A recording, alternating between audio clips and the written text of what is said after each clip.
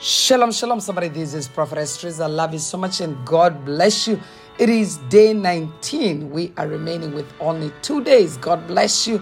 God increase you. And I know you're going to testify of your fasting. Amen. And I pray that you be refreshed. That's the first thing, to be refreshed in the spirit.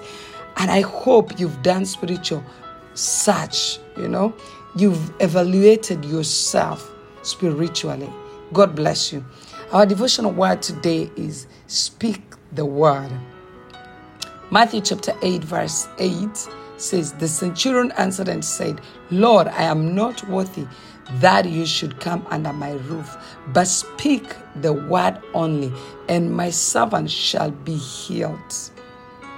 I have said on many occasions that one of the most underestimated spiritual principles is the power of our words.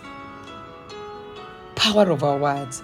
The record of the Bible is clear that the death and life are in the power of the tongue. Proverbs 18 verse 21. It's very clear. It says, death and life are in the power of the tongue. The centurion in the Gospel of Matthew understood the power and authority of the spoken word because he was a man of authority. He understood the procedure that when you spoke something to those under you, it should come to pass. Did you hear that? Did you hear that? When you speak something to those under you, it should come to pass. Consider various areas of your life. How many times have you been affected by words that someone has spoken? The reality is that if we could lean into words of affirmation, we'll go far. If we could learn to speak God's word in faith, we would see tremendous change and transformation in our lives. Am I talking to somebody? You better shout hallelujah where you are listening to me. Amen.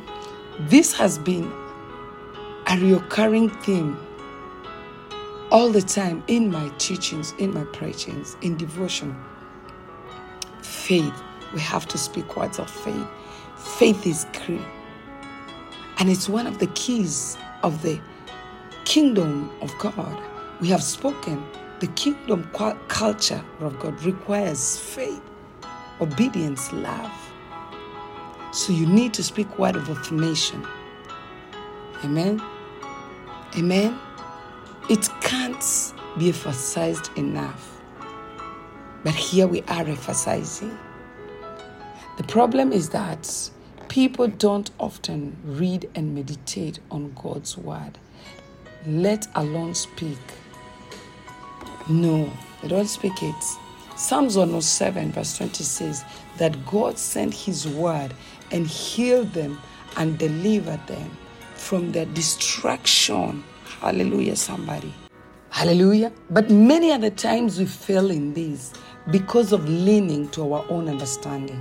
But we ought to lean on God's word.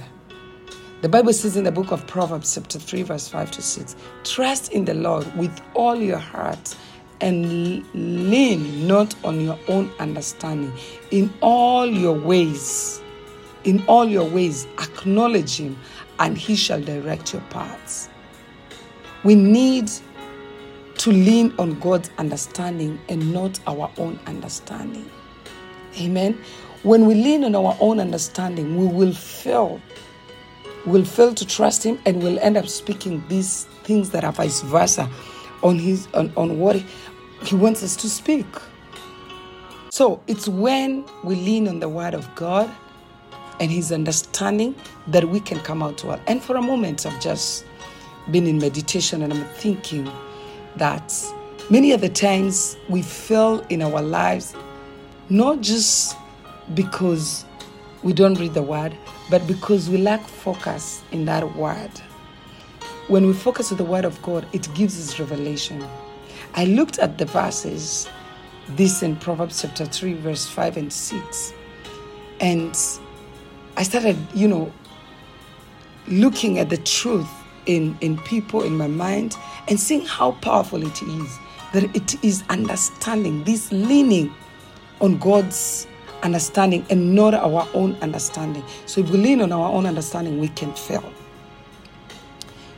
First, I looked up trust. The Hebrew word is kasha, which means to hope in, to make our refuge. The definition reminded me of Psalms 91 verse 1 to 2, which says, He who dwells in the sacred place of the Most High shall abide under the shadow of the Almighty. I will say of the Lord, He is my refuge and my fortress. My God is Him I will trust. Then I looked at my heart, and I also looked at it in Hebrew word, and it says leb, which means a person, intellect, personality, emotions, spirit, and innermost self. Our heart is who we are. It is what is tested and searched out by God. The heart and spirit are often used interchangeable. It is that innermost part of us that is born again when we accept Christ as the Lord of our lives. Jesus also told us, you shall love the Lord your God with all your heart, with all your soul, and with all your mind. So the next word I searched out was ways. The Hebrew word is derek. It means a road, a course of a mode of action. And finally, I looked up acknowledge, which is yada in Hebrew. This means intimate exchanges. For marriage, it means intercourse, where new life is conceived and birthed, which the Lord is encouraging us to have. With the Lord, it is intimate time in prayer and meditation that reveals His truth and births blessings and victories in our lives. So when I put it all together, this is what I had this scripture saying to me. Make the Lord my refuge and my sacred place for every part of me. That means the way I think, the way I feel, the way I behave, the way I speak, the way I approach life, I have to place it in the hands of Jesus. I have to take it to a sacred place. So now, if you want to speak words of affirmations filled with power, you have to trust in Jesus, and you have to make the Lord your refuge and your sacred place for every part of you. Amen. He will move heaven and earth to make you successful in everything that you do and everything that you touch. Your words will be filled with success. You will not speak like a failure. What an opportunity the Lord gives us if we follow His ways of doing things. Not our way, but His way that is walking in the Spirit, that is living by faith. So what must we do to tap into the power of the house of God? That is the heart of God. What must we do? We need this powerhouse God offers. Basically, we must lose ourselves and seek God. Simply, yes, but it takes a firm decision and quality commitment to do it. Choosing God is not a shallow option, and it doesn't happen overnight. If you were to interview the men and women who have dynamic relationships with God, you would quickly learn that they bury themselves in the Word of God on a constant basis. They have developed habits of prayer, meditation, the Bible study, learning about Lord. They have made knowing God and renewing their minds with the truth of His Word their primary goal. And from the knowledge they gain from intimate relationship they have with their Father. They live their lives. Every person has the same opportunity to trust in the Lord with all of his or her heart, and we can be renewed. We can be led of God, and we can be led by his Spirit. We can have a blessed and powerful life, but it takes an amazing commitment. It is worth it. Well, let's see. Do I want my way or God's way? No contest. That's why I do whatever I need to do to trust in the Lord with all my heart. Lean not on my own understanding, and in all my ways I acknowledge him, so he can direct my paths. That's powerful. That's a powerful way to live. I am my own testimony, like the blind man, John, when we read in John 9:25, who said, I was blind, but now I see.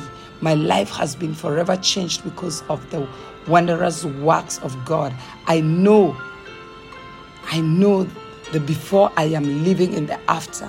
He did bless me because I was so good or so special or so smart.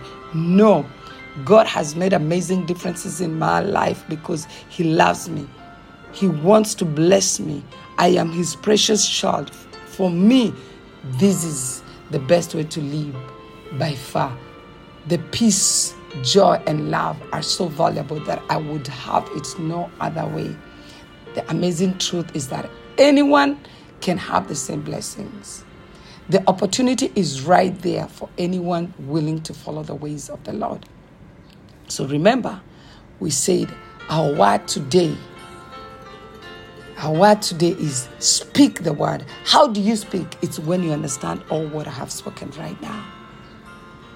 Having God's way, doing godly ways, doing things in godly ways, reading the word, meditating on it, hiding in sacred places, praying, your words will become powerful.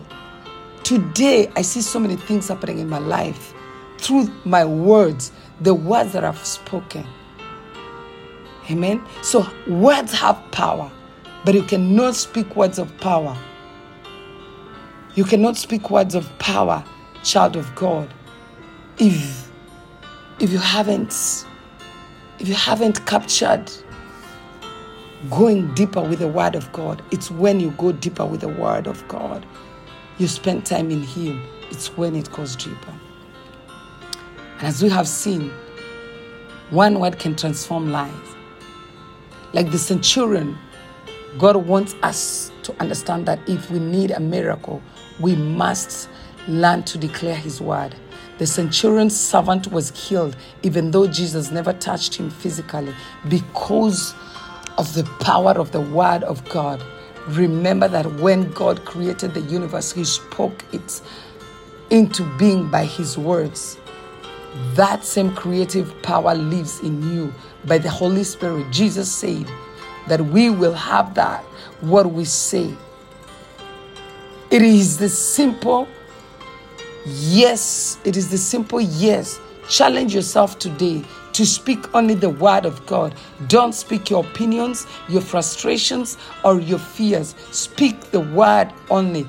The centurion told Jesus that if he would only speak the word, his servant would be healed. Is that your confession of faith today? Lord, all I need is one word from you to bring healing, deliverance, and breakthrough in my life. Open your mouth and declare breakthrough right now. And I pray in the mighty name of Jesus Christ, your words will bring power in your life, will bring a transformation, will bring light where there is darkness. I speak into the darkness, say, light. Start speaking, light appear. Where there is nothing, say something appear. Let the impossible appear. In the mighty name of Jesus Christ, I declare that you're going to be free from all bondage and shackles of speaking negativity. You will speak positive in Jesus Christ. I speak the word of God into your life. And somebody decree and declare, I am free from all bondages. I speak your word, Father. I receive miracles today in Jesus Christ's name. Shalom.